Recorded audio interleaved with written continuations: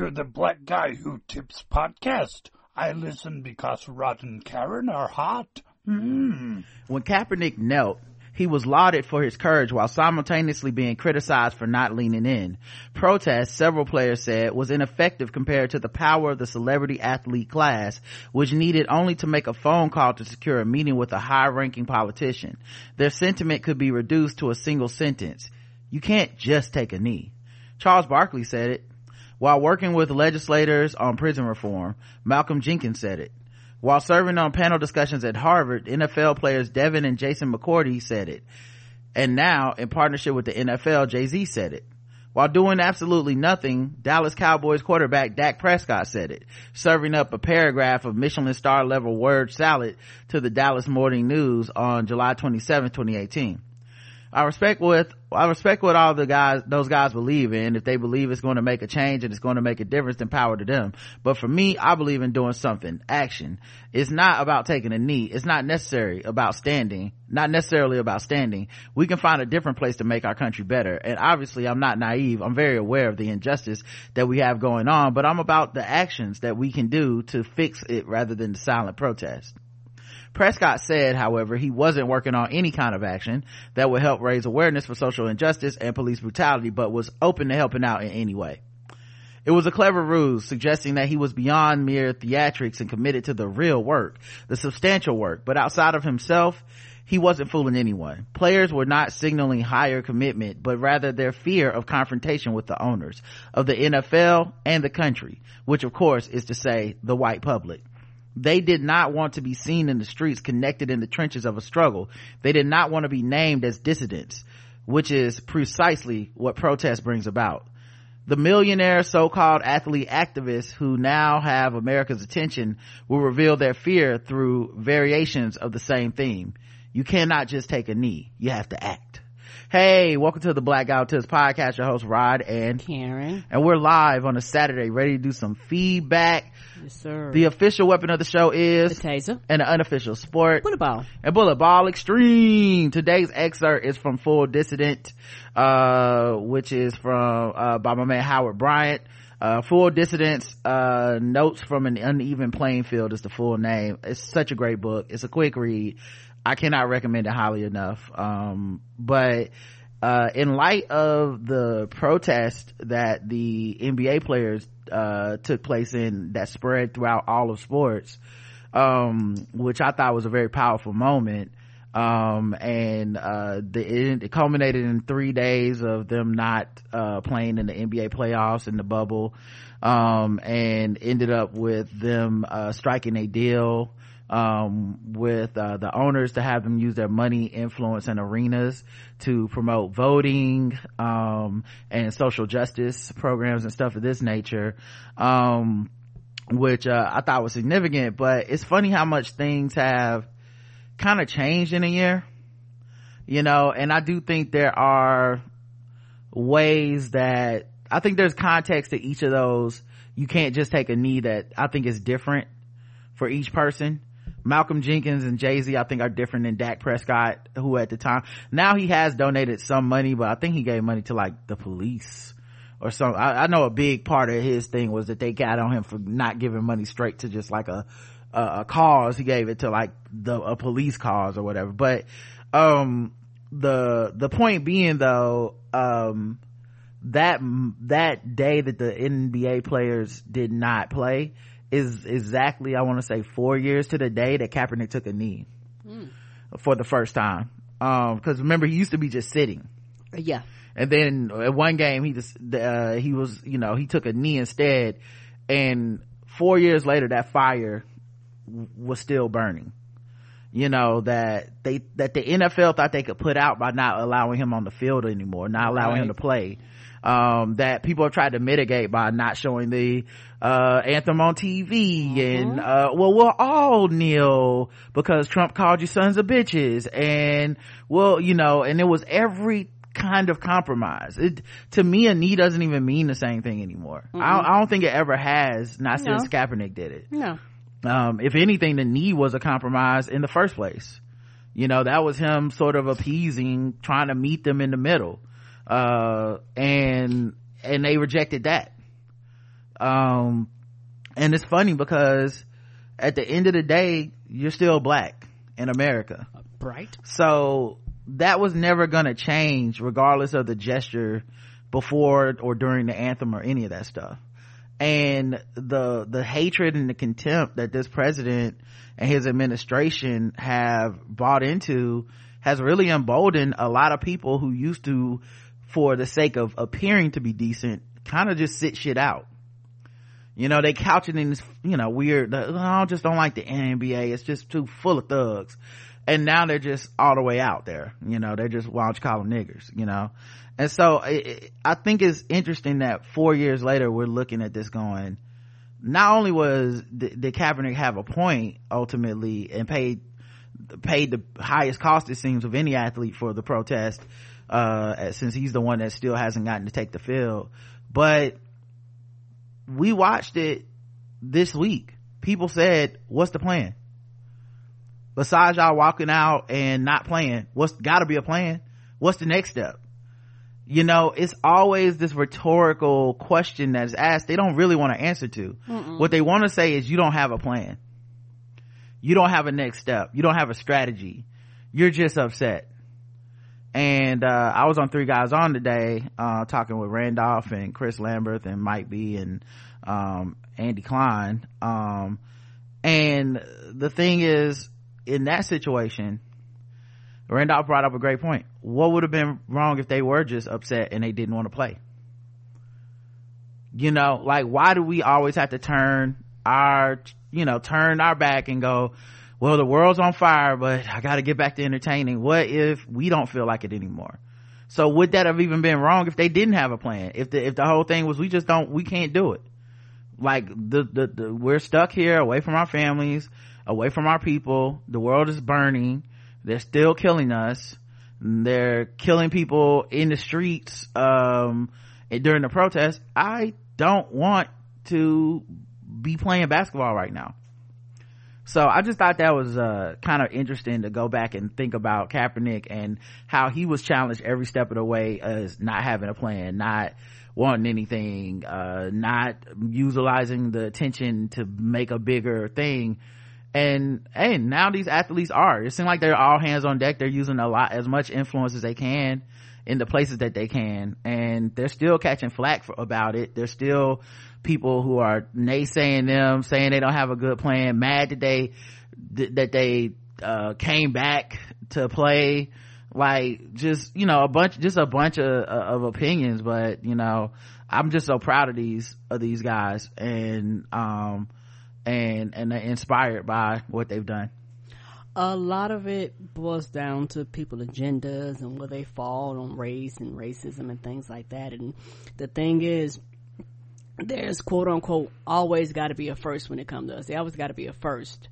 And like a lot of shit, the first person is normally the martyr. The first person is normally the one that has to make the hugest sacrifice, because this is something that's never been done before. So, and the thing is, white people will look at the first one like, oh, we're going to make an example of you. That's all it boils down to with Kaepernick. We're going to make an example of this nigga and let the rest of them know we won't put up with this. How dare you talk about shit that we're doing? How dare you make us have to reflect and look at the shit we're doing and the shit that we're co-signing and us turning a blind eye?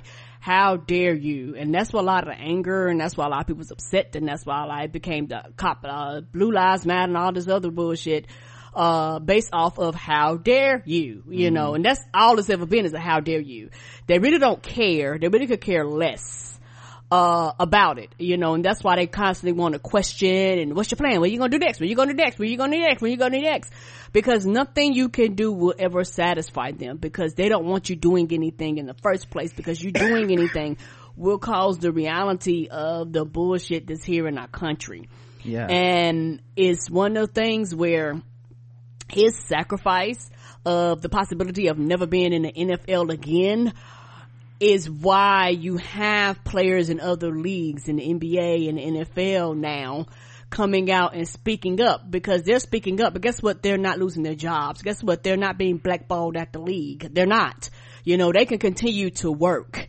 And so it's one of my things for the fact that the athletes understand their power, and that's something else that they don't want these black players to understand, their power over their bodies and their autonomy and things like that. They don't want you to realize that this shit can't really function without me. Like if the best players in majority of the black sports just leave, what would those sports look like? There would be amateur sports that nobody want to fucking watch or see, and nobody would care to see. They would lose profits. Like everything would drop. But at the same time, you want to tell these people that are black in this country that it doesn't matter. What your life off the field don't matter. Somebody spray paint nigger on the side of your house for your children to see, that shit don't matter. Because people at their normal regular 9-to-5 jobs before the pandemic were weary. A lot of them didn't want to go to work. A lot of them wish they could have called out sick. A lot of them wish they could have said, you know what, I just need time. I just need a day. Let me come in a half a day. Like, niggas need a break. But white folks are gonna constantly be on our necks. We don't actually get the break.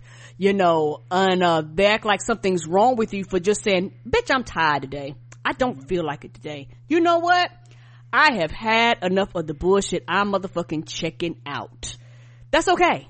It's okay to get to that point, and it's okay to feel that way. But white people don't want you to feel that way, because if you feel that way, you have to acknowledge that it's a problem, and then you have to acknowledge what caused you to feel that way. And not even just white people, right? Like, there's black people who want to smooth this over. Yes. Charles Barkley, Stephen A. Smith, that raised that question. Well, what's next? What's the plan? What are y'all gonna do? And when they unveil their plan, when they work through it, because you're not privy to it, it's crickets. But that's the thing that isn't being recognized. That, I wrote about this in 2017 on my Medium page. It's a piece called The Neil Hurt Around the World, and I said at the time it was no longer about why Kaepernick knelt the first time, because when he knelt, then people were asking, when he wasn't, it was before he even knelt. It was when he said why he was doing it. He talked about black people and injustice in America and police brutality and stuff. It hasn't been about that in forever. No. And in a way, the NBA players walking out kind of made it back about that. That's the first time it's really been back about that, because it was specifically ignited by the shooting of Jacob Blake, and then the subsequent shooting in the streets during the protest of the Rittenhouse kid that shot two white people and killed them. Like, that's when it became back about that focus.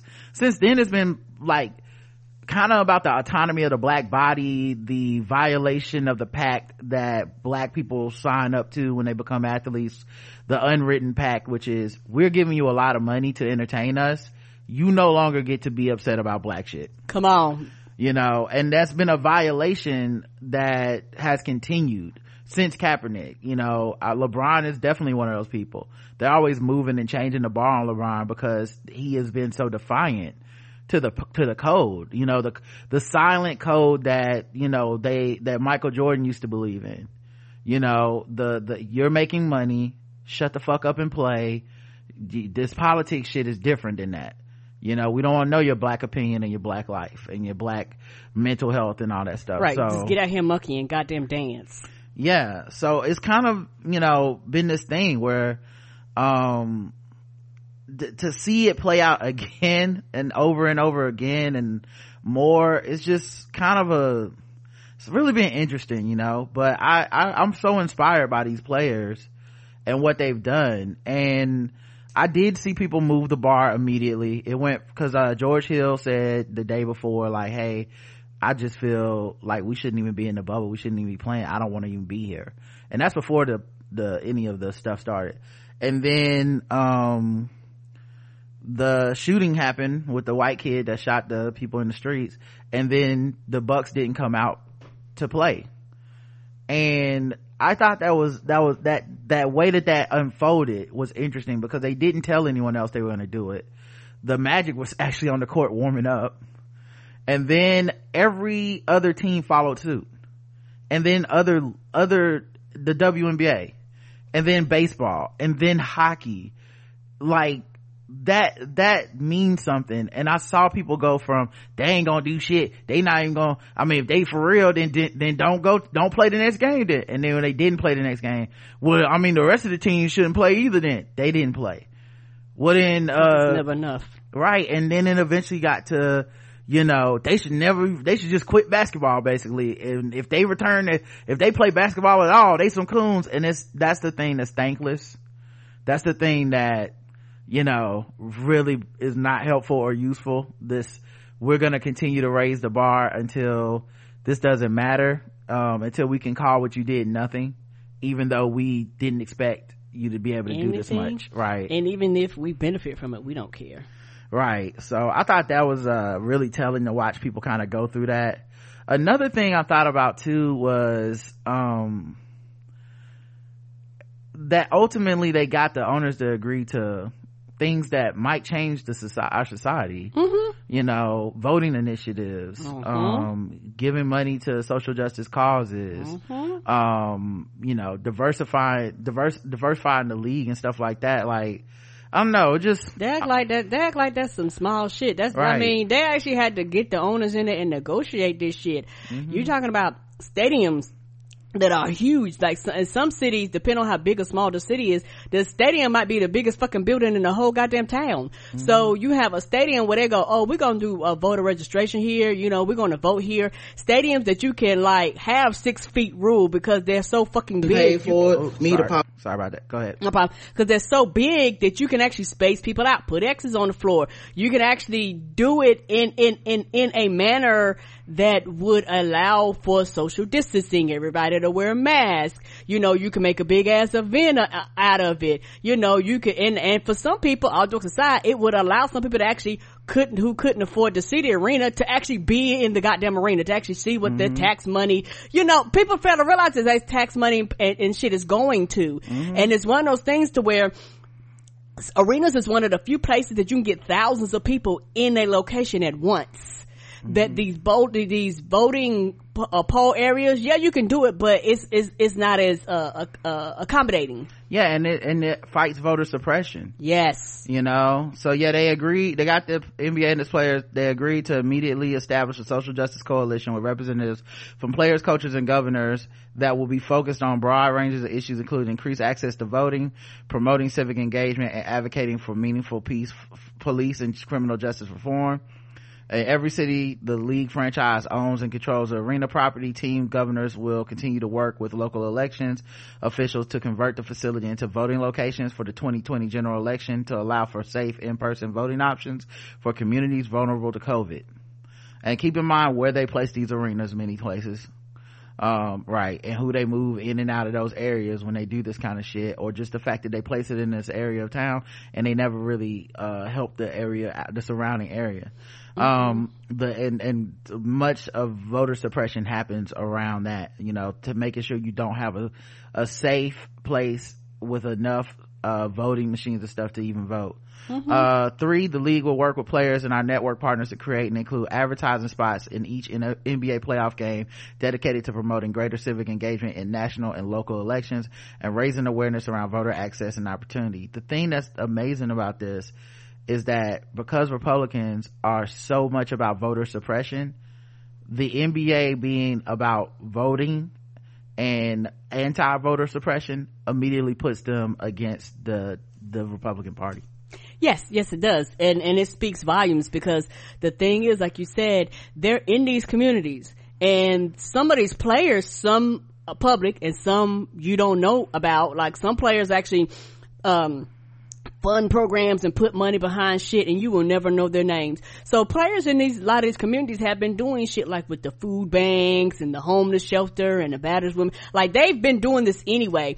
And also it speaks that we actually care about the communities that we're in, because you're in these communities, you impact these communities. People come to the games, they enjoy the games, and it is a way to give back to the community that actually is the reason why you're there in the first place. Because if it wasn't for the people coming to the game, what would be your purpose? Mm-hmm.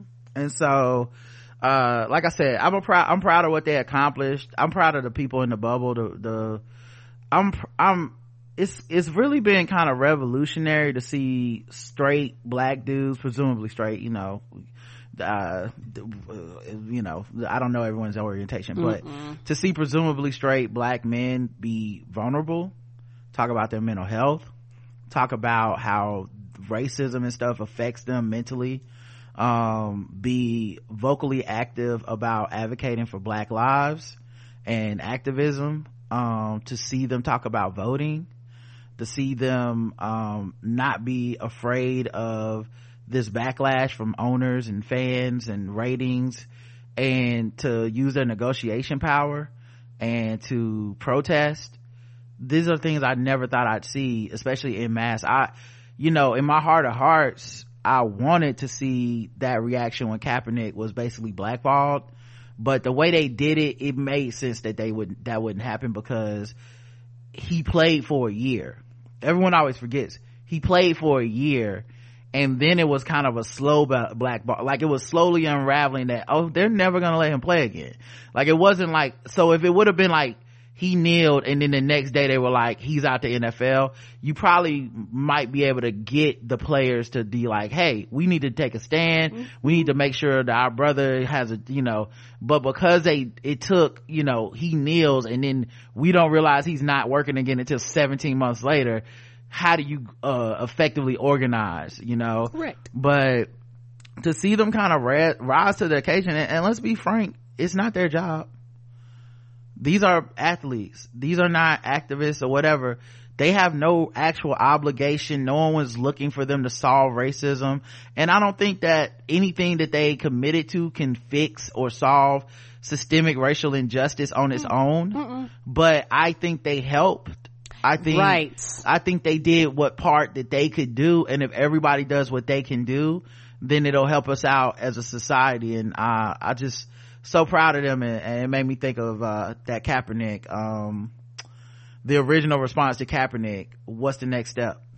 Everything that has happened since then has been the next step. Yeah, and also I think that the biggest thing is like the arenas to me. I appreciate everything else, but the arenas is the biggest thing, because to me, I keep thinking about, well, if you have these arenas, I mean, you're gonna have to have a whole bunch of voting spots, like voting machines and things like that, which means you're going to increase the amount of voting machines, which means all this bullshit about them getting machines that don't work. The NBA gonna be like, this machine don't work, fix it, let's do it right. Like I believe if they get some fucked up shit, they will have a mechanic there to fix that bitch and get it right and make sure that it works.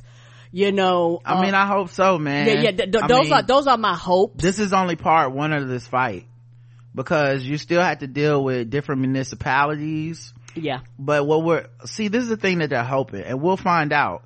They're hoping that a billionaire who has a stadium in your city, who has a team that provides so much revenue to your market, will be the one that they'll listen to. Because we know they won't listen to the black millionaire athletes. The Bucks were on the phone with either the governor or lieutenant governor of Wisconsin talking about Jacob Blake. Like, they're calling in the favors. They're doing the things people said they don't do. They're also doing the things that people said they should do. I don't know how we can, in a moment like this, still find ways to kind of nitpick at these guys and say they didn't do anything from the safety of our phone screens, and on social media. So, because that's just what people do. Like I said, I've just come to the conclusion that people gonna people. Yeah. And so sometimes I just check out a very ignorant blanketed statement sometimes, and sometimes you have to do it for your sanity. You gotta okay, you're just crazy, or you just not that I'm crazy. A lot of times people do it for attention. You're just doing this to get the attention and the likes and the retweets and all that type of stuff.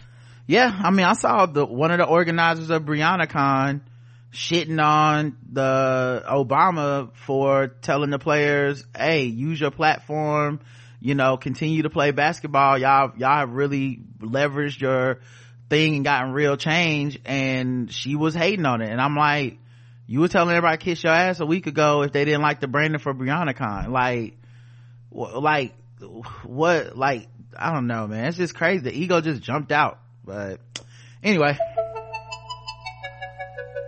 butterfly in the sky, I can go twice as high. Take a look, it's in a book, a reading rainbow. I can go anywhere, friends to know and ways to grow, a reading rainbow. I can be anything. Take a look, it's in a book, a reading rainbow, a reading rainbow. All right, feedback time. That means we're going to talk about all the things that y'all had to say about all the things that we had to say throughout the week. You can find comments. You can go comment on our show, theblackouttips.com. You can leave us 5-star reviews on iTunes, Stitcher, Podomatic. Leave us 5-star reviews on iTunes and Stitcher. We read them on the show. The email address is theblackouttips@gmail.com. You can leave voicemails. They have to be 2 minutes or less. 704-557-0186. And you can vote in the polls and leave comments on the polls. You can also go to theblackouttips.com, and on the right hand side you can donate money to us. Okay, we appreciate the people that do that. We do. The official weapon of the show is a taser, an official sport, bullet ball, and bullet ball extreme. Don't remember if I said it before, so I'm saying it now. Let's talk about the people that gave us some Monet. I dedicate this song to recession, depression, and unemployment. This song's for you. Today's a new day. New day, new currency. We got a one-time donation from Monica C.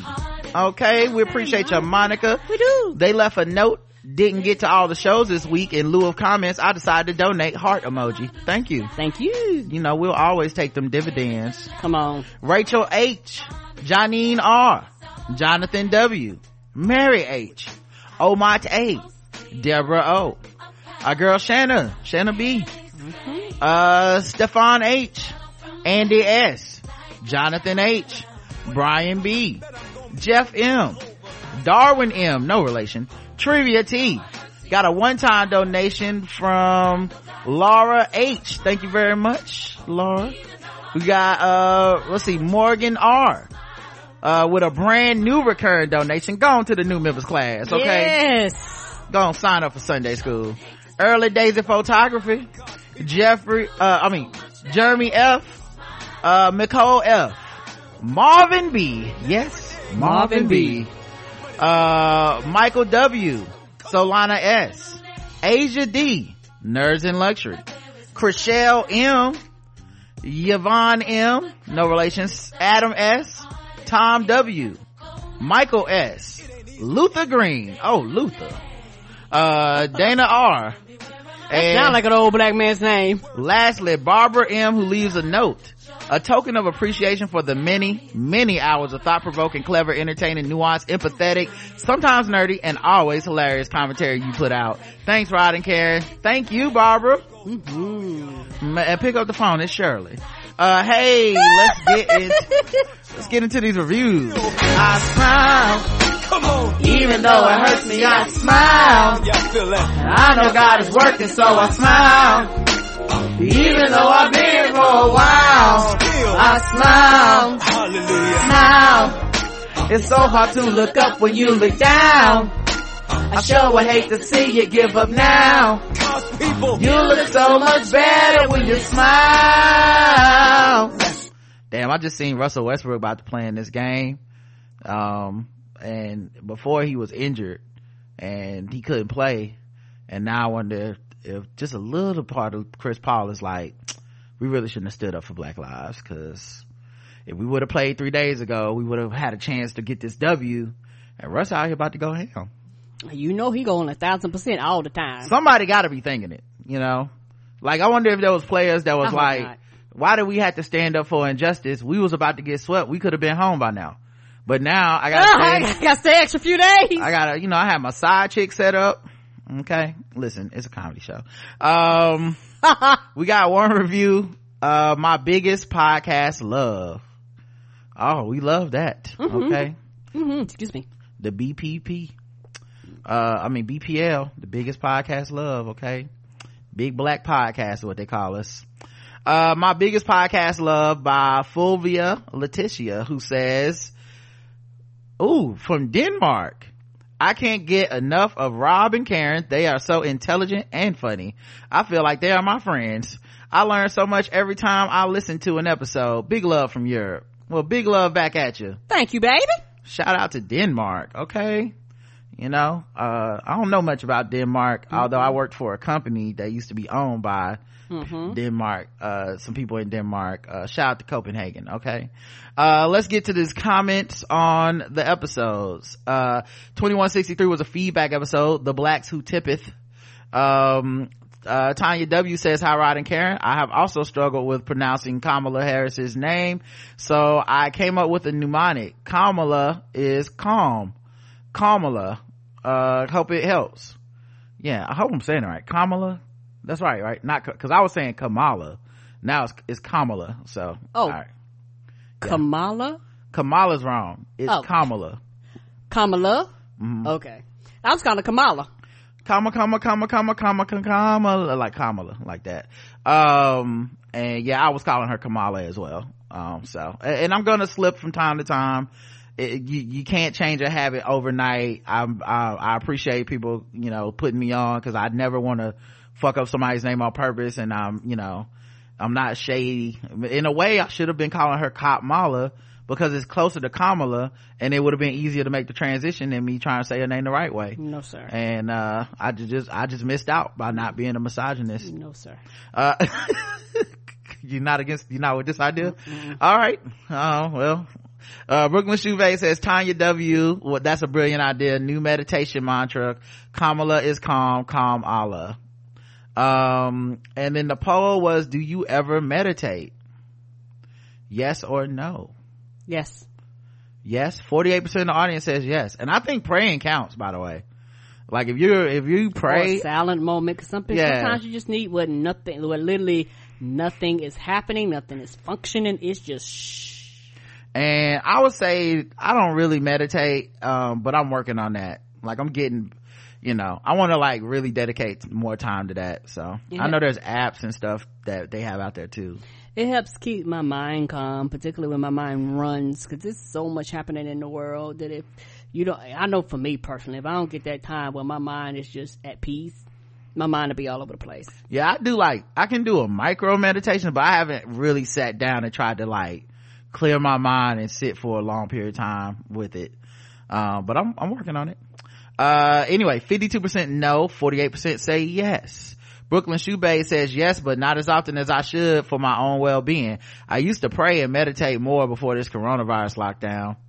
Interesting that the lockdown had the opposite effect, but it also, I guess, depends on who's in the house with you. Do you even have space and time? Because back when people had routines, like kids go to work, husband go to kids go to school by yourself. Yeah, so Iman says, I do, but not nearly enough. I just scheduled a 3-day personal retreat for myself without my husband and daughter. I don't know if y'all are going to do a feedback show this week, but Chadwick Boseman's passing is hitting me hard. There's no pause button on life, so I'm taking the time and moving forward with the things that I'm passionate about. Love y'all and hope you're doing well. The Chadwick Boseman thing, I think last night it really hit me hard, but I don't know, since then I kind of been able to kind of process through it, and I feel a lot better than I felt last night thinking about it. But I think because of how we found out, he was 43, he had cancer he knew he had 3rd stage colon cancer at 39, and then he basically continued to work and did all this great stuff that we know him for during that time, which none of us really knew. I was never one of these people that was speculating about his body. I don't make jokes like that. I think that's really just because of stuff like this is why I don't, to be honest. You just do not know what people are going through. Correct. I also am not a huge celebrity culture person in that way. So I wasn't really following his personal life in that type of way and whatnot. So I think there, was a difference. He just seemed like a dope dude. I did not know him in that type of way. I never had any interaction with him. I know I did think he should be T'Challa way before anybody else. I know that's for a fact.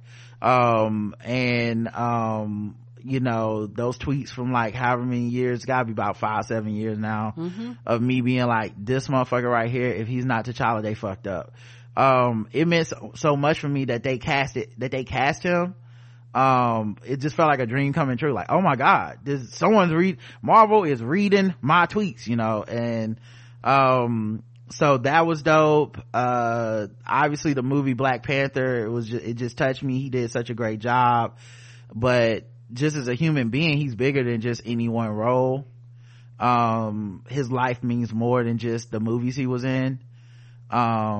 And that's it. I don't have any, I saw people trying to take it and make it a teachable moment, like everyone go get your prostate check. I'm not saying, one is colon cancer, so it's a different test than that, but then two, I'm not even trying to turn this into like black men don't go to the doctor. I'm not even trying to turn this into that. I think sometimes shit just happens and it's unfortunate and there's no good thing to it. Life is suffering, but it's not only suffering. Agreed. And he made a conscientious decision to dedicate his life to art and to really be to take these inspirational roles. He was immensely talented, and you just kind of feel like people like that are gonna be here forever. I think also because of the role he played, I think more about children than I think about adults, because I remember how I felt when like Christopher Reeves was paralyzed and no longer, it's like Superman is not really Superman in my mind. Like in my mind, as I had to make that distinction, like, oh, this is not, like, this is make believe, right? But I had built up a mythos because I had seen these movies as a child, and I do wonder for all the black children that finally felt represented and seen, and don't really understand the finality of life and stuff in the way that adults do. Right. I do worry about developing. Yeah, I do worry about them during this pandemic, black children, so hopefully parents are sitting down with them and being gentle and talking about these things if they're of the age where they can handle it or where it's relevant to what they're going through. Right. But and at the same time, I'm not judging anyone's reaction. I saw way too much of that. People were I think what happens is in moments like this, people feel they should control. They set rules for what you can and cannot talk about. And when they set those rules, they look for people violating those rules, and then they get to be angry at those people, and so they translate their grief into anger, and then that way they don't have to feel grief anymore. At least that's how they feel it in their mind. I'm not saying they really still are grieving, but now we can point the finger at somebody and go, you're a bad person, you're the bad guy here, you made the mistake of saying a word differently than I would have said it, you brought up an element of his life I wouldn't have brought up. I saw people saying you can't bring up that he worked while having chemotherapy and multiple surgeries as a positive thing because that's somehow ableist. I didn't really see anyone that was able to explain why that was ableist. The only way I could see it being ableist is if you were using it to bash other people, like, and you got cancer and you didn't do shit, then you could say that. But to say you admire a person being able to persevere through struggle, it doesn't erase anyone else's struggle. And his family put that in the comments in the post about him. They said he dedicated and gave this art to the world while going through this. I'm gonna fucking acknowledge that, and that shouldn't make anyone feel bad, that we acknowledge, like, my God, what a man to be able to do something like that, what a person to be able to do something, because you don't have to do that shit, you know what I mean? And so I thought a lot of people, but I think people say that stuff because it gives them a place to put that energy. You know what I mean? Like then they can go, well, yeah, now I can be mad at anyone who goes, wow, he really worked through cancer. Well, fuck you, motherfucker. Now I'm no longer saying I'm sad, you know? But the truth of the matter is, it's just sad. You know? And that's okay. I don't know what about that make people think it's not okay. It is okay. And the thing is, people can respond however they want to respond. I think that we live in a society now where people just want to judge. They want to judge your grief, they want to judge your happiness, they want to judge your sadness, they just want to judge everything, because them judging helps them not to reflect back on them and think, I'm hurting too. I'd rather waste the energy judging you than actually look at how I'm feeling and then reflect on how I'm feeling, because I don't want to be in here crying, I don't want to be in here sad, I don't want to be in here depressed. But it hit people all types of ways. And the thing is, if he would have told us, I think the response would have been different. People would have been still surprised, but at least people would be like, well, okay, he had cancer. Versus for us, the general public, it's like, oh my gosh, what happened? So the thing is, his family has quote unquote already been through the grieving process. And no, not the grieving process of him not being here, but the grieving process of one day he might not be here. But to us, it's brand new. So the world is literally going through the phases of grief.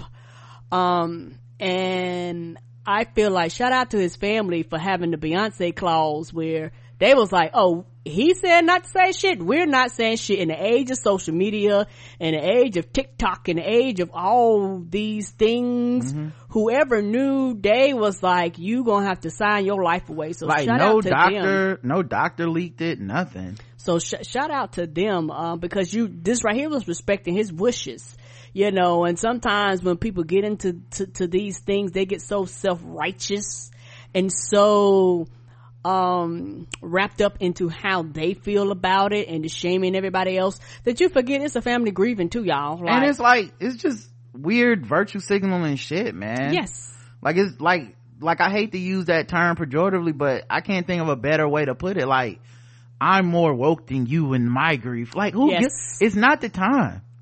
Like, let people feel how they feel. Goddamn, everyone just found out. It's just not the time. It's okay. You know, it's okay to be hurt. It's okay to know that other people are hurting, and it's not that you don't need to police how they fucking talk about it at the moment. Like, I'm not saying there's no person that has said anything offensive. I mean, there are people who were saying, you know, fucked up shit, I'm sure. But just for that to be the conversation that takes over, it's like, it's just, I don't know. It was kind of sad, but I didn't have much to say, to be honest. I just never feel like inserting myself into someone else's death like that. And Chadwick wasn't necessarily like Kobe or something, for where we've seen this person since they were 17 and grow up. I think there are people that are closer to him that will be able to write that. There's people that know his career and his life that will be able to write that. It's just, I just think it's another hit in this environment. And you know, I rarely even address this kind of shit in this way, but I did want to say, like, as a straight black man, there is like something to this year that has been just like, fuck, you know what I mean? Kobe's definitely one of those type of straight black male heroes. Obviously Chadwick Boseman, T'Challa is, you know, another one of those. These fucking videos of these cops killing and brutalizing black men that go viral, like, and you know, I know a lot of people feel like, well, the black women getting killed by the police is not getting enough attention and stuff, although I would argue that Breonna Taylor's getting, you know, a lot of attention and stuff. But it's not, like, I think the idea is because there hasn't been a lot of that type of organizing around black women, that's like it's almost like a weird level of envy that came into the conversation. Like, we want that too. I'm telling you, man, this shit is fucked up. You know what I mean? Like, I can't go on my Twitter without seeing some nigga get killed. That's crazy. And it fucks with me. So it's just between fucking Donald Trump and his administration literally making like the backbone of the demagoguery of the black community, that these black male thugs gonna do some shit to you and we gonna get them out your neighborhoods, gonna protect these white women, it's like this shit is back, all the shit from the 60s, it's just back. And he kept his promise. Yeah. And then like when so much of the media I consume via social media was just a lot of like black men versus black women shit, where when something popped off it would be like, and this is why black men ain't shit too, and I'm not even debating them, not telling them, I don't get involved in that shit. But when it's J. Cole, when it's anyone that's been abused, it's it's like you're a monster is what I feel like. You got this monster inside of you, you can't see it, you may not believe it, it may not be your existence, it may not be you personally, but when I look at you I see a monster. White people see a monster, black women see a monster, LGBTQ people see a monster, and it's like, you this monster, that's what you're supposed to be, whether that's how you feel or not, and I don't really push back on that, because people are allowed to feel that way if that's how they really feel, and there's things that have been done that have been monstrous and destructive from black men. This is not a defense of like straight black men didn't do nothing wrong. This isn't even that. It's just literally saying like it feels like a lot, you know what I mean? Like it just feels like a lot all the time. Like there is no reprieve from this shit. It's just every day it's just another fucking thing. Like some nigga does something terrible, that is all niggas, that is all black dudes, you know what I mean? Somebody gets killed by the police, and it's like, let's share this video like it's an animal being put down, let's defend it, let's have a debate over it. And I'm not knocking people for getting in the streets, but it's like, even if you get in the streets about it, it's still just this violence that's continuing to happen regardless of, like, for everyone that's been like, y'all try voting, ain't shit changed, man, burn the shit down, they still killing us. It don't matter, it don't really matter, like the threat of us existing is somehow so fucked up. And and I'm a person that believes we're in it together. I'm a person that believes that you can't really advocate for black lives unless you're talking about black trans women killed at the hands of black men, unless you're talking about black women being abused by black men, unless you're talking about Breonna Taylor and Sandra Bland. If you're not talking about that shit, to me you're not talking about it at all. So that's one of the reasons I'm so proud of the NBA guys and stuff, because they have been. They're not just going in there to be like, like Dave Chappelle, black men. They're like, no. Everybody, black people, we are under attack. Tamir Rice is a child. They don't give a fuck about any of us. But yeah, it's just been a lot lately. And, I try not to get stuck on self-pity and shit like that, but, some of this shit just feels so callous towards us. And then, at the same time, we're losing you're losing these heroes, to a certain extent. So that's how I felt about it. How'd you feel about the Chadwick Boseman stuff? It was more of just a shocker, and then it was like, well, oh my gosh, he had cancer and nobody knew, type of thing. And then I just sat with it. Like cause I seen, it happen, and they were posting online, and I just check out.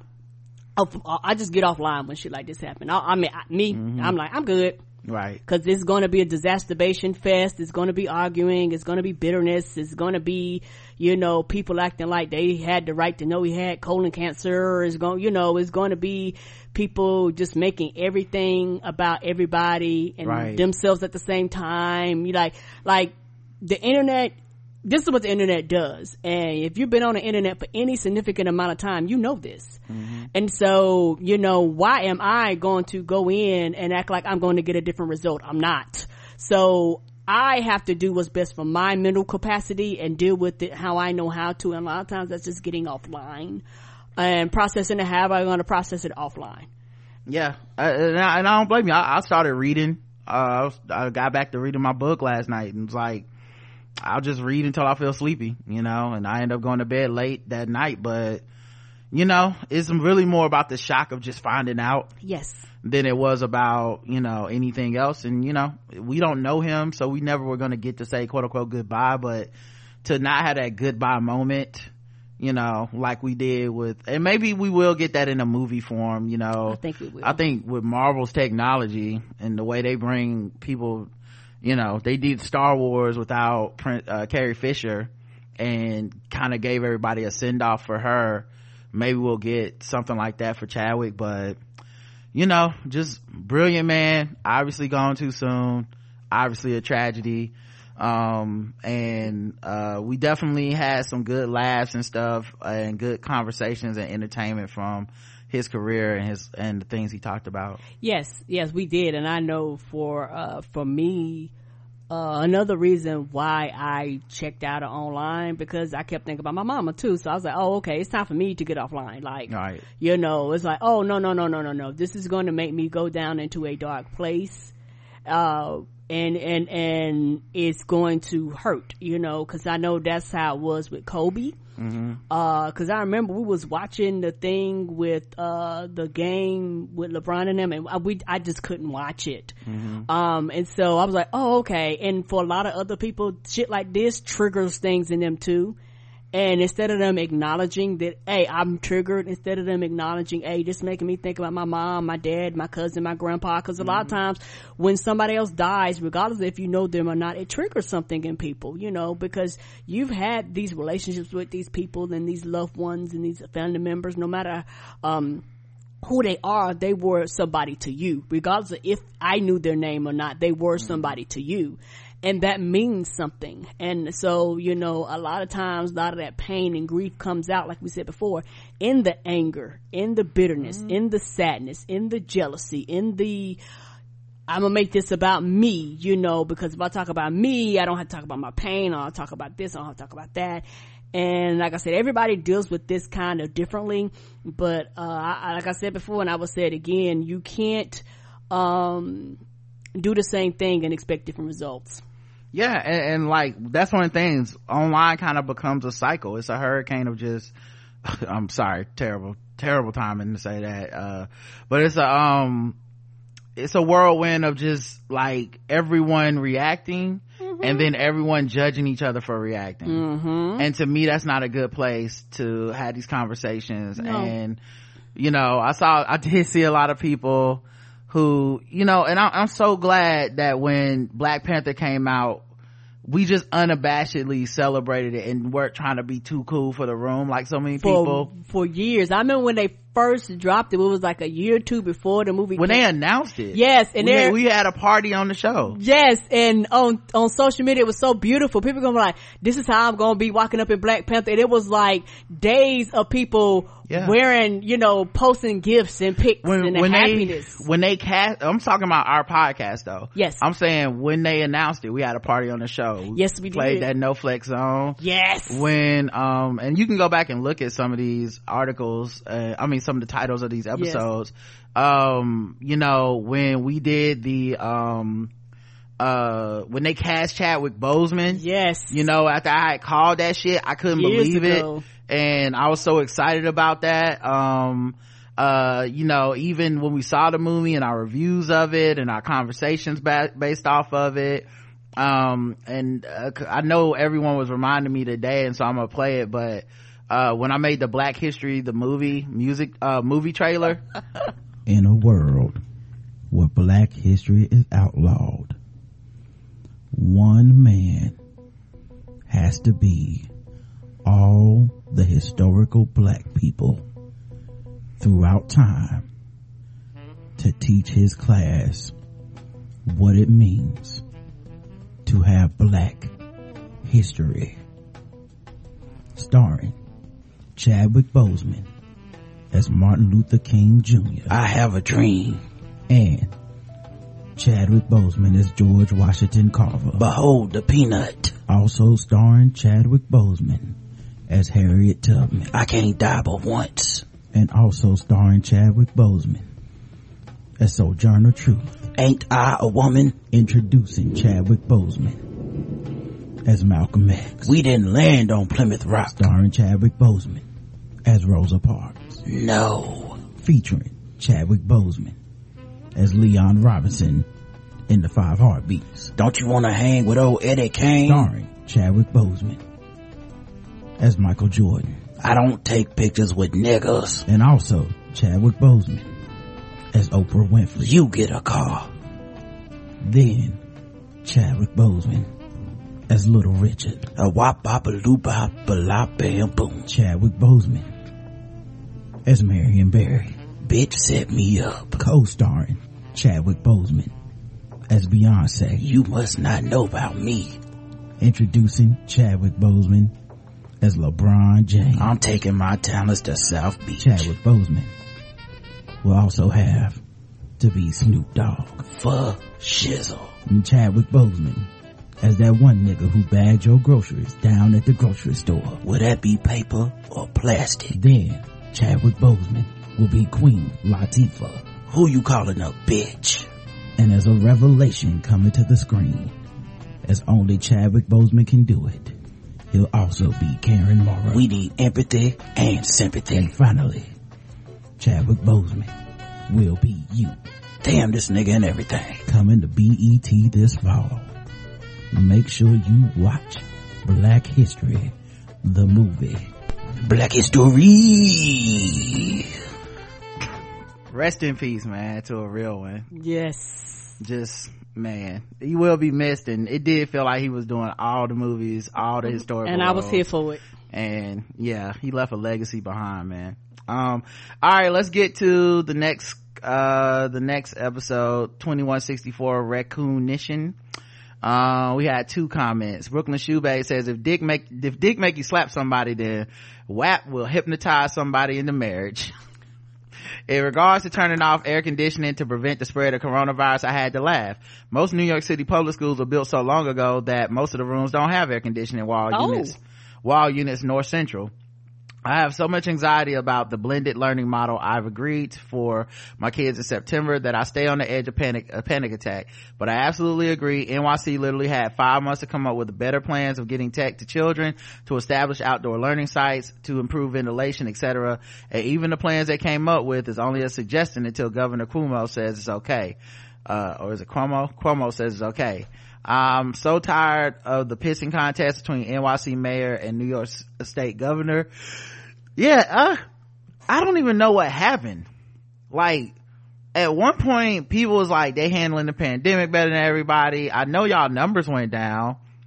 And then just like, I looked up one day and it was like, these niggas beefing. I was like, what the fuck happened? Like, what happened? Like, I mean, I'm not from New York and it's probably real complicated, so don't worry about writing some long shit in, but god damn, it's like, bruh, the pandemic's still going. How did y'all get back to like, we now have the privilege to beef?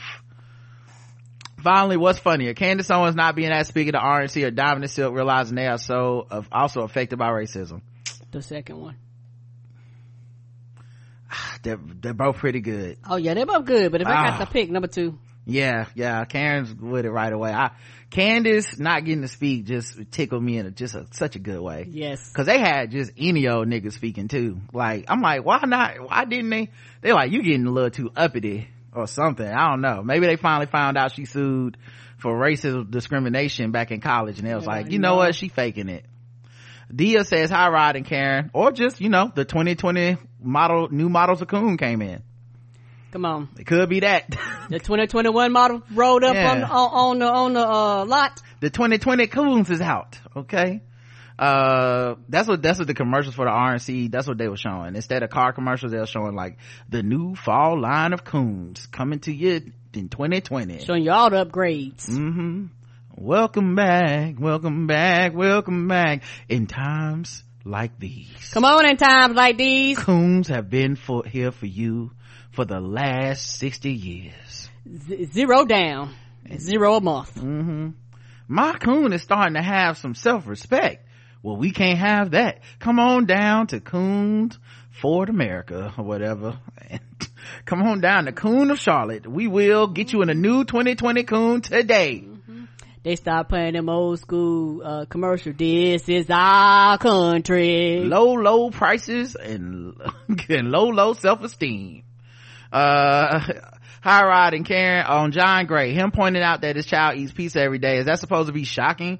The children in my family and the children of people who I know around that 6 to 10 year age range don't want to eat anything but cheese, pizza, Happy Meals, cutie oranges, and Kraft mac and cheese. Not the good stuff. It has to be Kraft. Not the good stuff. Right. Dragging that taste bud. What is it? That's why a lot of kids menus, particularly in America, are normally grilled cheese, cause I worked at restaurants, they're normally grilled cheese, hot dogs, corn dogs, chicken tenders. That's about it, with French fries. Pizza. Yeah, and pizza. That's about it. And everything comes with French fries. So why make meatloaf, mashed potatoes, and string beans for little people who act like they are about to throw up if you ask them if they want some eggs? Yeah, and it's not like John coming home having meals. He too busy out in the streets. But what came first, the cheating or the not cooking? Is he cheating because she doesn't cook, or is she not cooking because he cheating? Right. Mm-hmm. The chicken before the egg. You never home. Why would I be cooking? Yeah, well, who the hell am I cooking for? We could both eat out cheaper. You out in the streets being fast. I'm supposed to take some time to hook up a HelloFresh? I don't think so. The hell I would. Y'all think if Karen wasn't coming home to get these HelloFreshes, I'd be in here cooking every day? You wouldn't? No. I'll just go get something to eat. That's just more labor for me. And from the few stories I've heard of this on this podcast about him, he seems like he prefers to eat out anyway. Can I get the Who clip played? Yeah, I got you.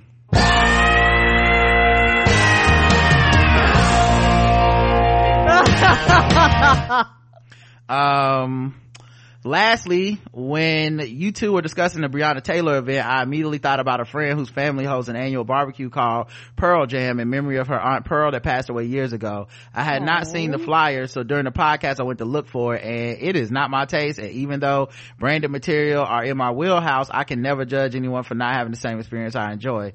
But I wonder if some, not all, but some were not feeling the event because it does feel a bit final, almost like acceptance that justice will escape, and this is all we will get for her, a branded event. You know what's interesting though is the Monday and Tuesday events.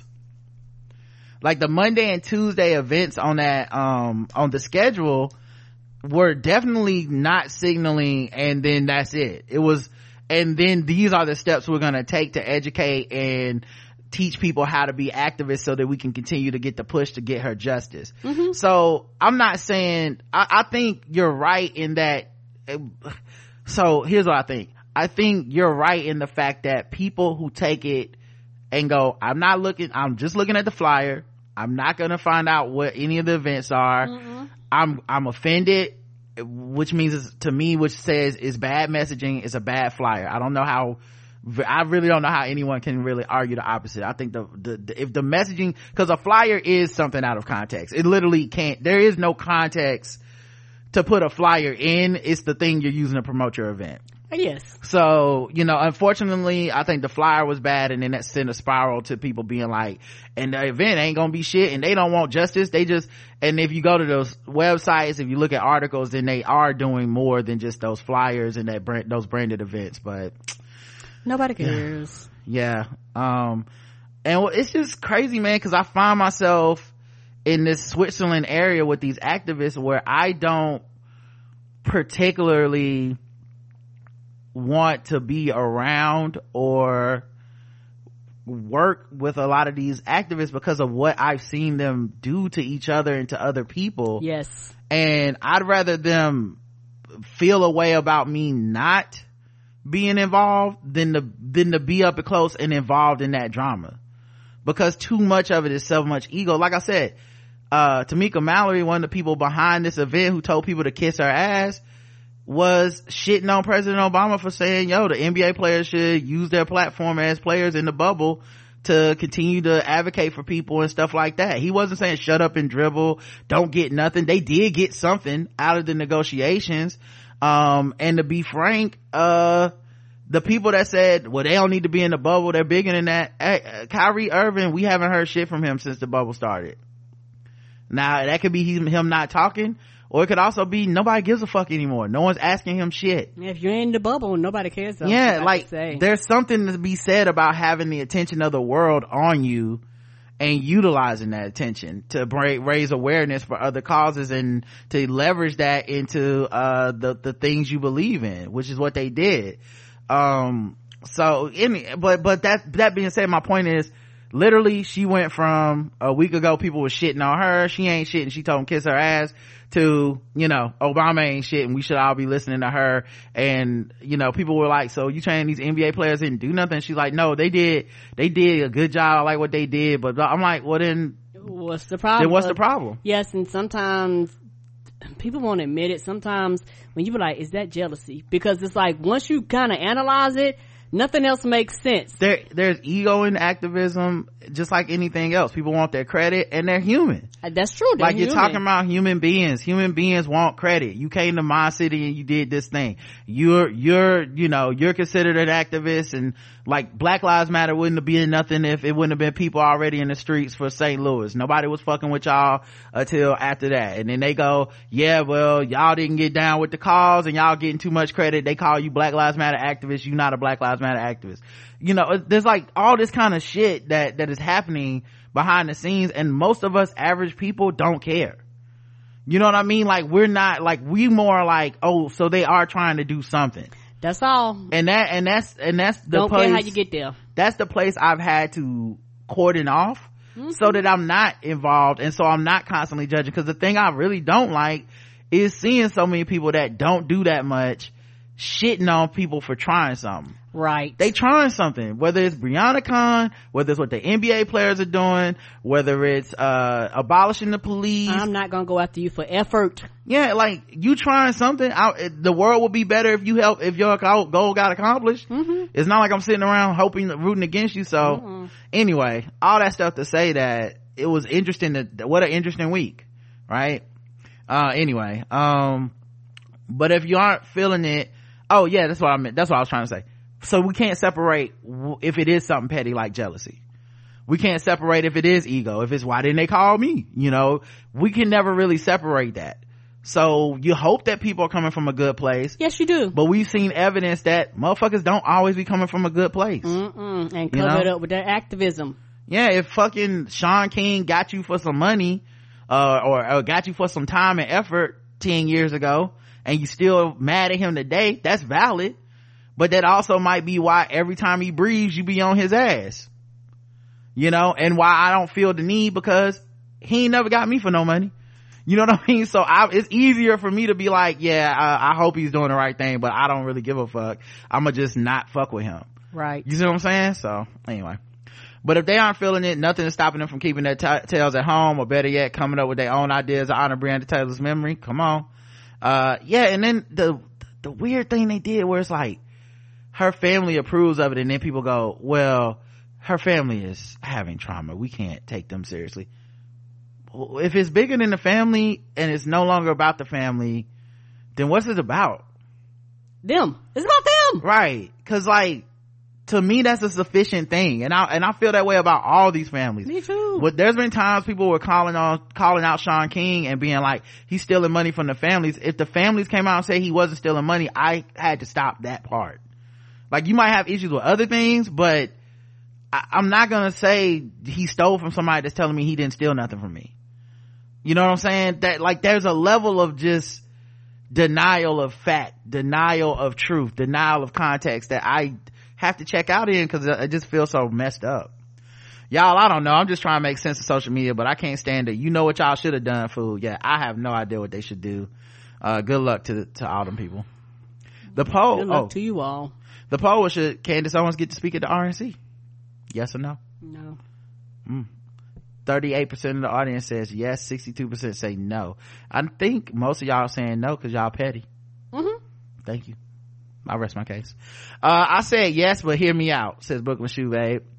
If you're gonna suck the dick of the Republicans and sell out black people at every turn, you should be rewarded by your masters, because you're not coming to the cookout, never ever, period. Yeah, I feel like she's earned the coon cred, but at the same time, anything that makes her not happy makes me smile. So Kim Knox says, sure, why not? Let her speak at the racist convention like she wants. They're all she has, and that's always hanging on by the thinnest thread.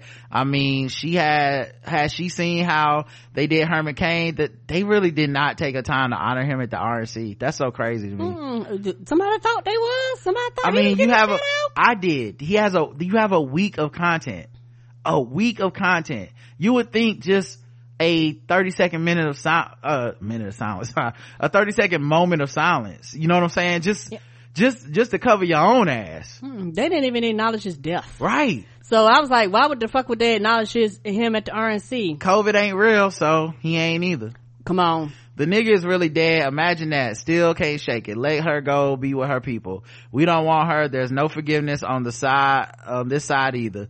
The damage her rhetoric has already done had to be the silent impetus for the ideology that goes into anti-BLM sentiment in the police department and healthcare, in Karens across Walmart and Target. She belongs to them.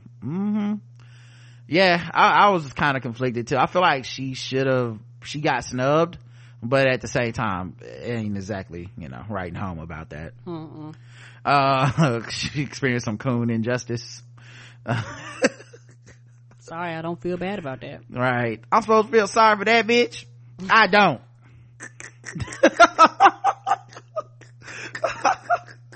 Oh man. that clip does not get enough. I'm supposed to feel sorry for that bitch. I don't. Let's see. Episode 2167, Nuck If You Cuck. May, June, July says, another great reading rainbow. I'm so glad you shared that. I learned that a couple of years ago, and it's so messed up. We Americans are so heavily propagandized in our education system, and one of the methods is leaving out global context. The passing of the Immigration Act in 1965 was a direct response to that shame. These Republicans have so little shame now, they couldn't even muster up enough shame to protect their own children at the Sandy Hook. If you don't even give a damn about your own offspring, how can you reason with the people like that? Folks gotta stop playing. If someone's fighting cancer gets shot, that doesn't mean you don't tend to the bullet wound too. You gotta fight on all fronts. Thank you. Such a great point. And yeah, man, I'm telling you, I'm on to something with the shit where they go, you can't shame me for voting. Shame must be working. It's the only way that they would be complaining about it, because they use it. They shame Democratic voters. They shame black people who vote Democrat. They shame Hispanic and Latino. Yeah, they shame everybody. They shame the Democratic politicians. Like, they shame everybody until you go, well, what about you? You should feel shame. You're not even voting and you think all this shit is fucked up. And then they're like, shame doesn't work. No, you just don't want it. Like, if anything, shame works when it shouldn't. That's how fucked up shame is. Like, shame works when it shouldn't, when you shouldn't feel bad about something you do. So Evie says, being a cuckold is a huge kink in the conservative community. It really is. Like, that's the one insult besides nigger that conservative white people came up with that really is good. That's like their best insult besides the N-word. Cuck. Like, it's such a good one, but it says something about you projecting that. Because the same way they project on the nigger, right? What is nigger? Lazy, stealing your labor, stealing your money, sexually lascivious, immoral, indecent, criminal, all shit that white people were to black people, right? How I'm the criminal, you enslave me, right? How I'm the sexual threat and you're the one raping our people. Like, so that's what I think they've done with cuck. They like that idea, and it would make sense, because if you talk about cuckold, a lot of times it's from a power fantasy thing. Men that typically are privileged and always in power want to be out of power. That's why you don't really see a lot of it in the black community and stuff, because black men don't experience power in that type of way that white men do. White men also can be in the BDSM in that way, and I mean the SM part of it, I want to be emasculated, quote unquote. I want to be, we've had Janelle James come on the show before and talked about some working as a dominatrix and shit. White dudes into that kind of shit because their life is different. When you're a powerful CEO and shit, you have a different psychology to what it takes to get you off, possibly because of your experience.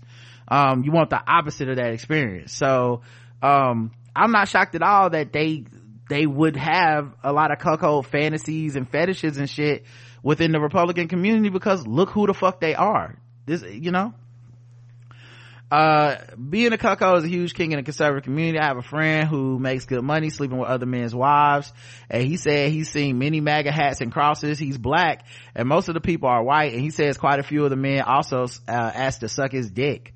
I'm not judging. It's hard out there in the pandemic. I'm judging. I definitely am judging. It couldn't be me. I think that, like, but maybe that's some black men's fantasy.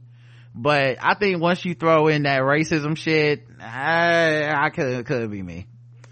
Like, maybe, like, I'm not saying, I'm really not trying to shame people, but I mean, walking by a MAGA hat to fuck somebody's wife, you gotta really be dedicated to the cause. You gotta really be overlooking some things, dog. Like, money over everything for some people, literally. Like, yeah, like, you paying?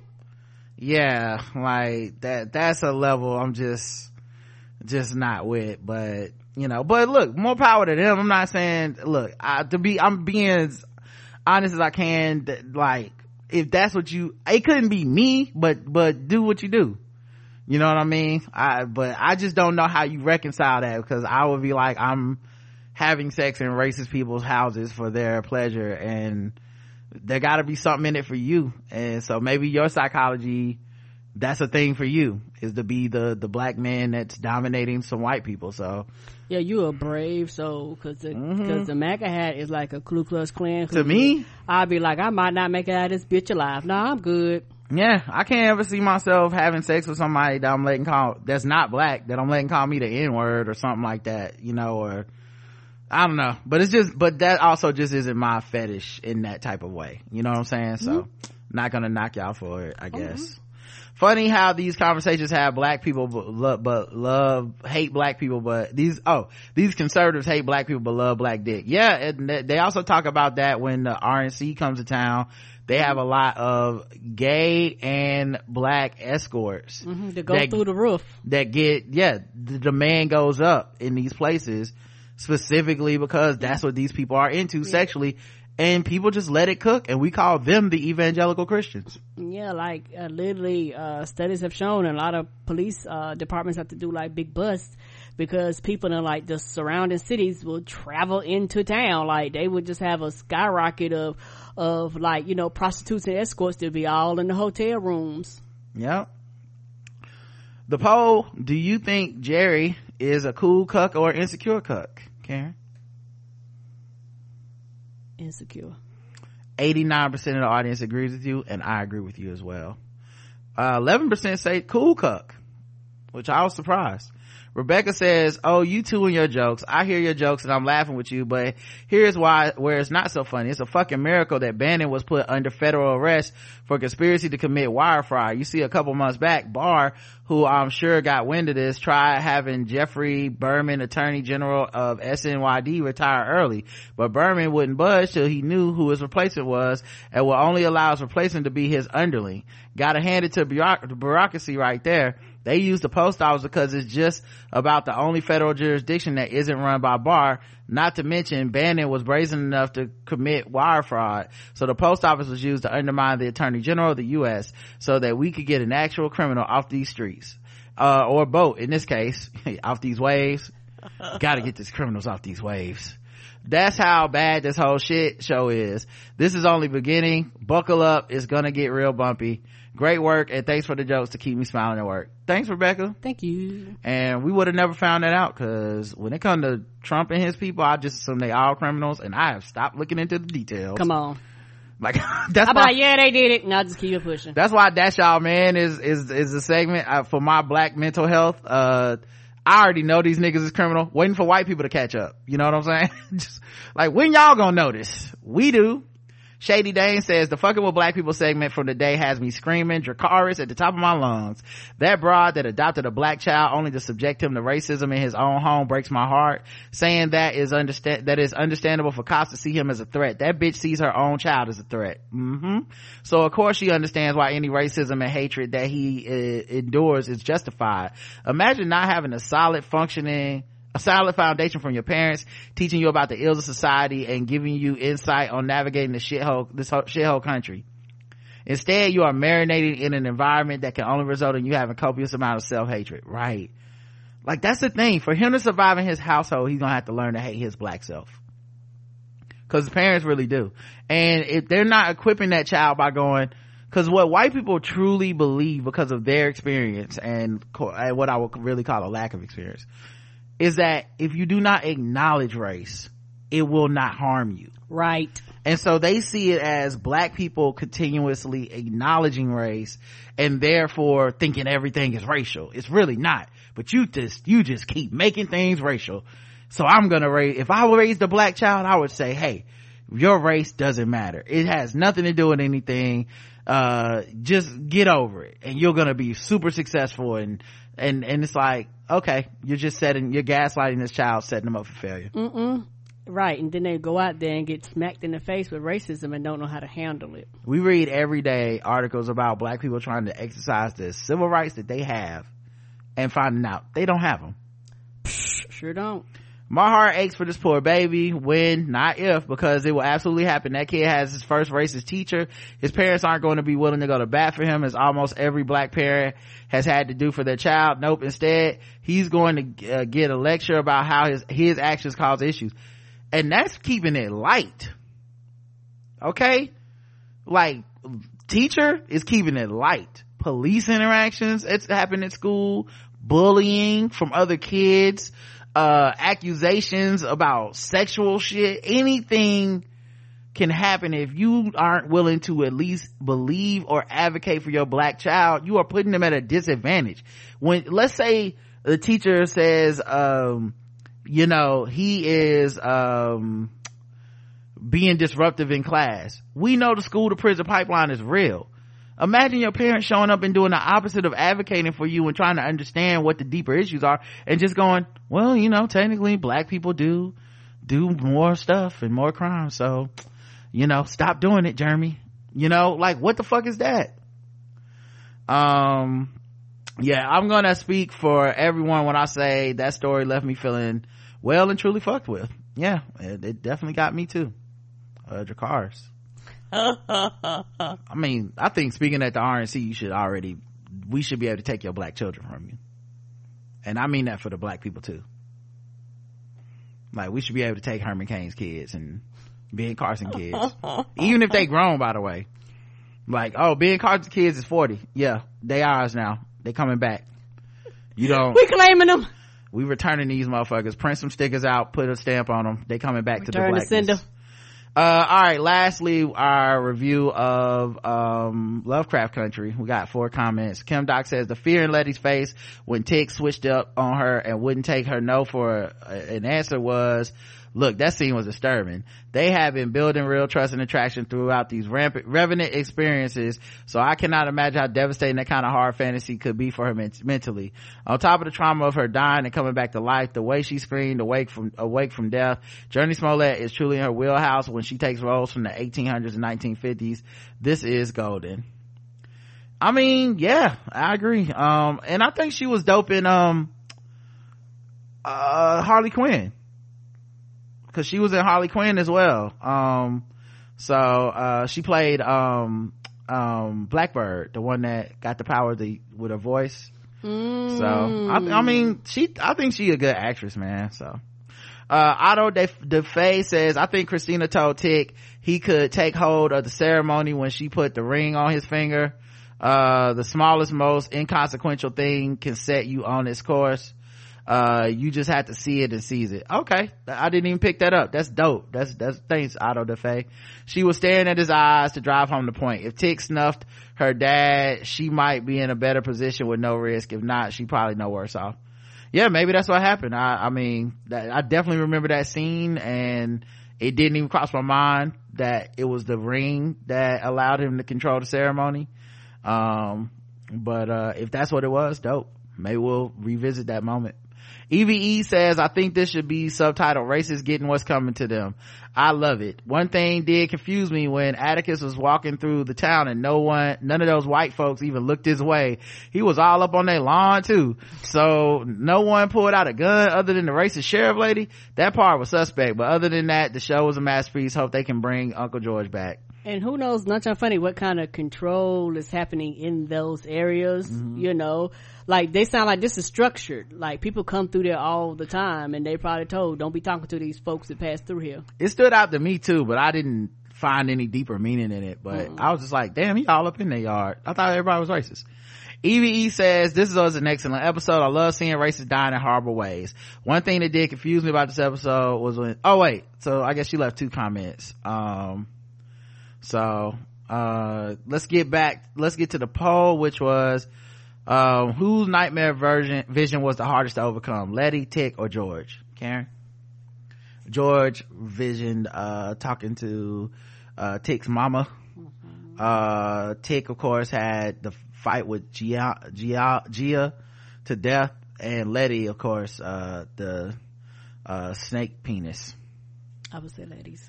Letty, 50% say Letty. Tick got 35% and George got 15%.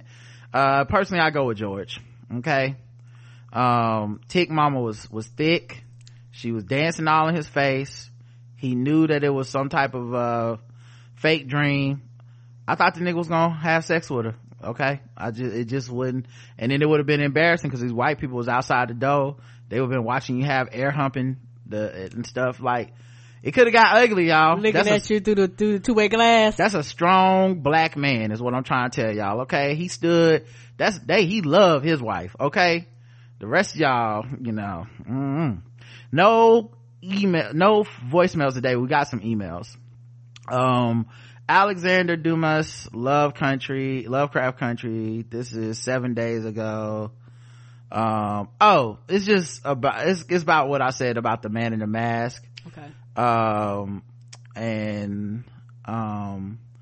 What was the book called? I don't want to fuck this up. It was, so that book that they kept finding, around his father's home, was written by a black man.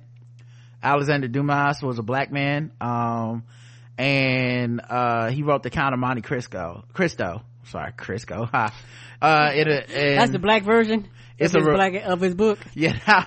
House of Monte Cristo, that's a totally different book. It's by the same person that wrote This Bitch Got Roaches in the Crib. But it's a revenge story, as you mentioned, where a man who was wrongfully thrown in prison has everything taken from him and plots an intricate revenge plan. What is significant about the story is the author was black, Alexander Dumas. Much like black R&B artists of the 60s, his book covers were filled with white men, and his blackness was largely erased from the collective consciousness. He also wrote The Three Musketeers and The Man in the Iron Mask. Okay, so I did say, okay, I got some of this right. If this means anything in the show, but at least it's a cool fact. Thanks, fam. Nerd Geek Ninja says, hey Rod and Karen, if you're doing feedback, I understand if you're not, but love the recap of the first episode, Lovecraft Country. This is crazy good. Just watched the second episode. Oh my god, not Courtney, no Lord, why? It's just the second episode. He was so good.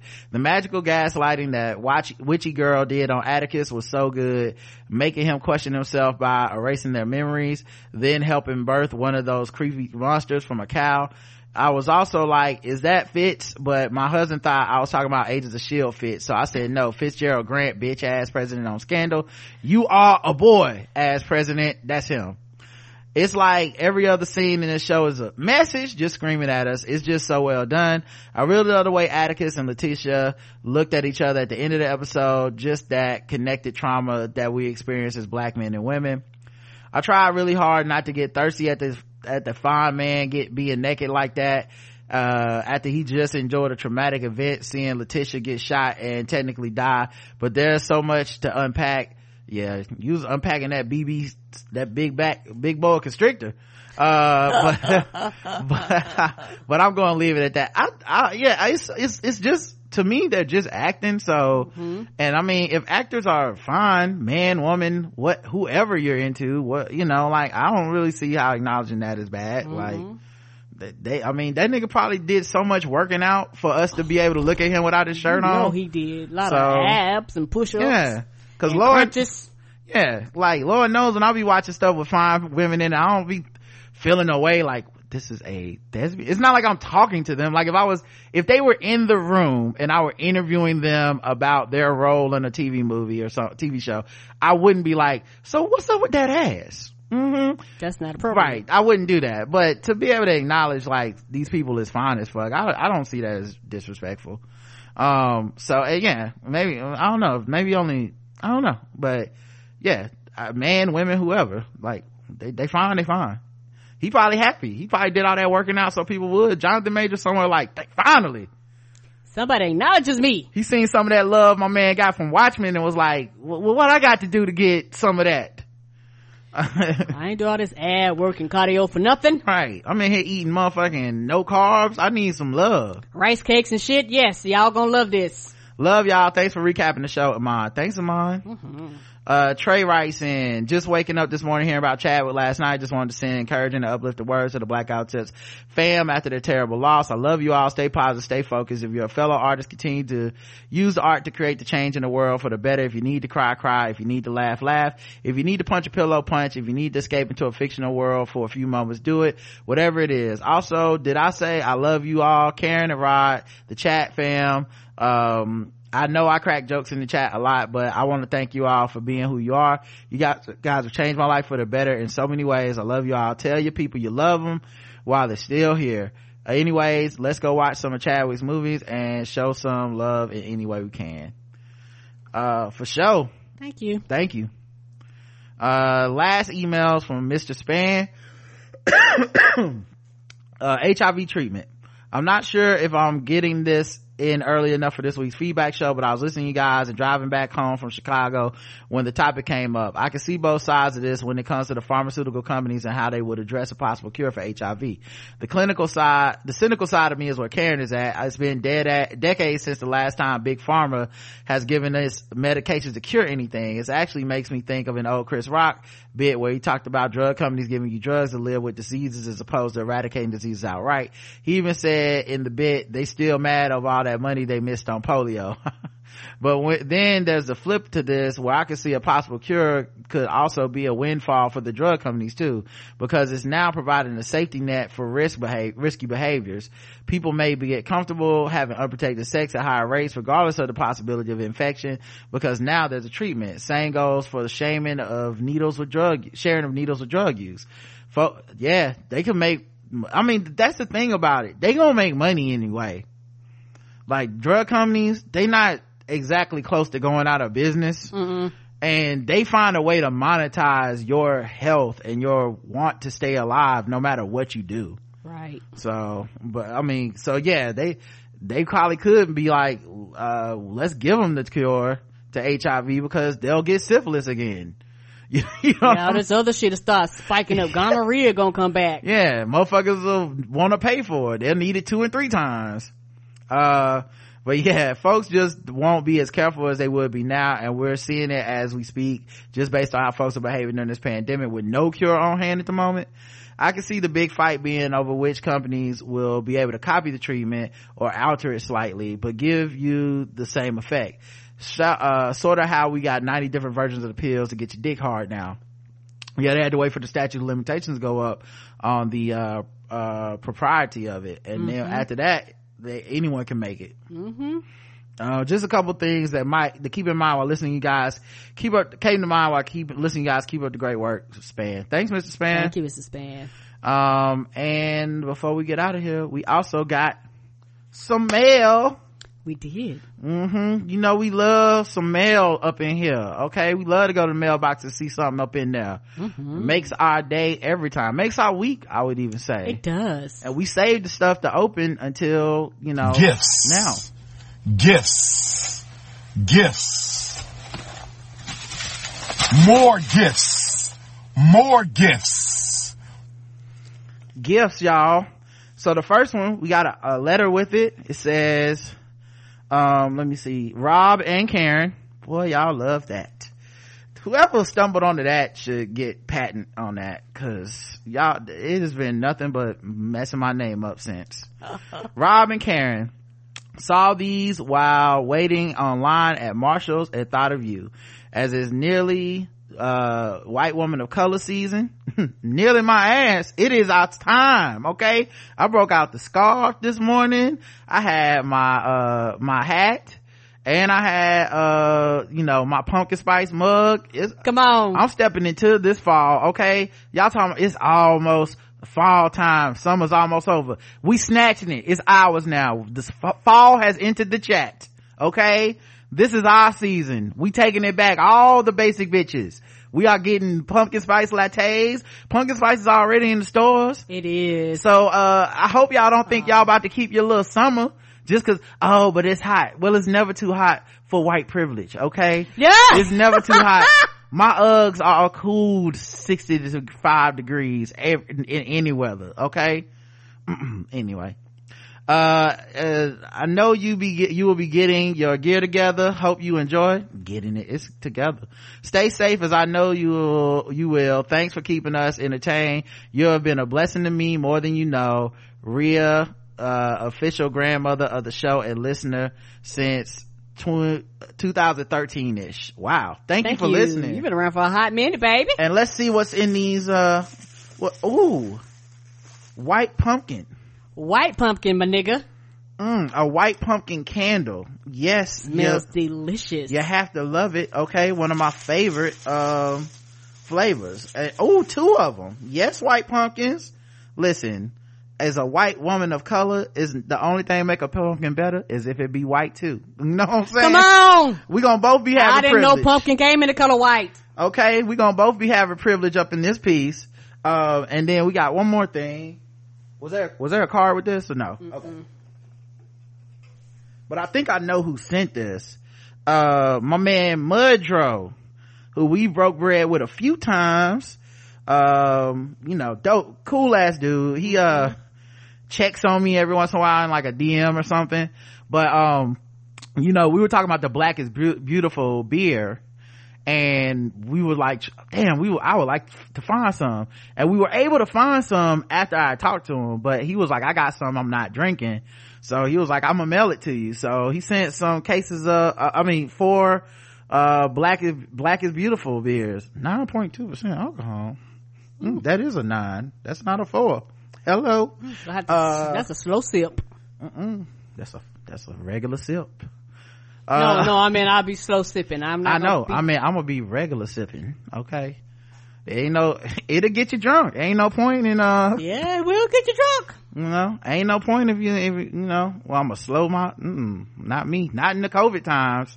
I might pound these bad boys. Drink them in shots. But yeah. Thank you, Mudro. That's it for today's feedback show. Monday we're recording at 7 p.m. We're gonna have Sharon Paul on. She's a first time guest, comedian, very funny person. That's it for tomorrow. Me and Justin will be on Dominic Rivera's podcast Mind of Dom again, talking NBA playoffs. So that should be fun, and then we'll have, of course, the regular show tomorrow. So all right, y'all, until tomorrow. Am I missing anything, Karen? All right, until tomorrow, I love you. I love you too. Mwah.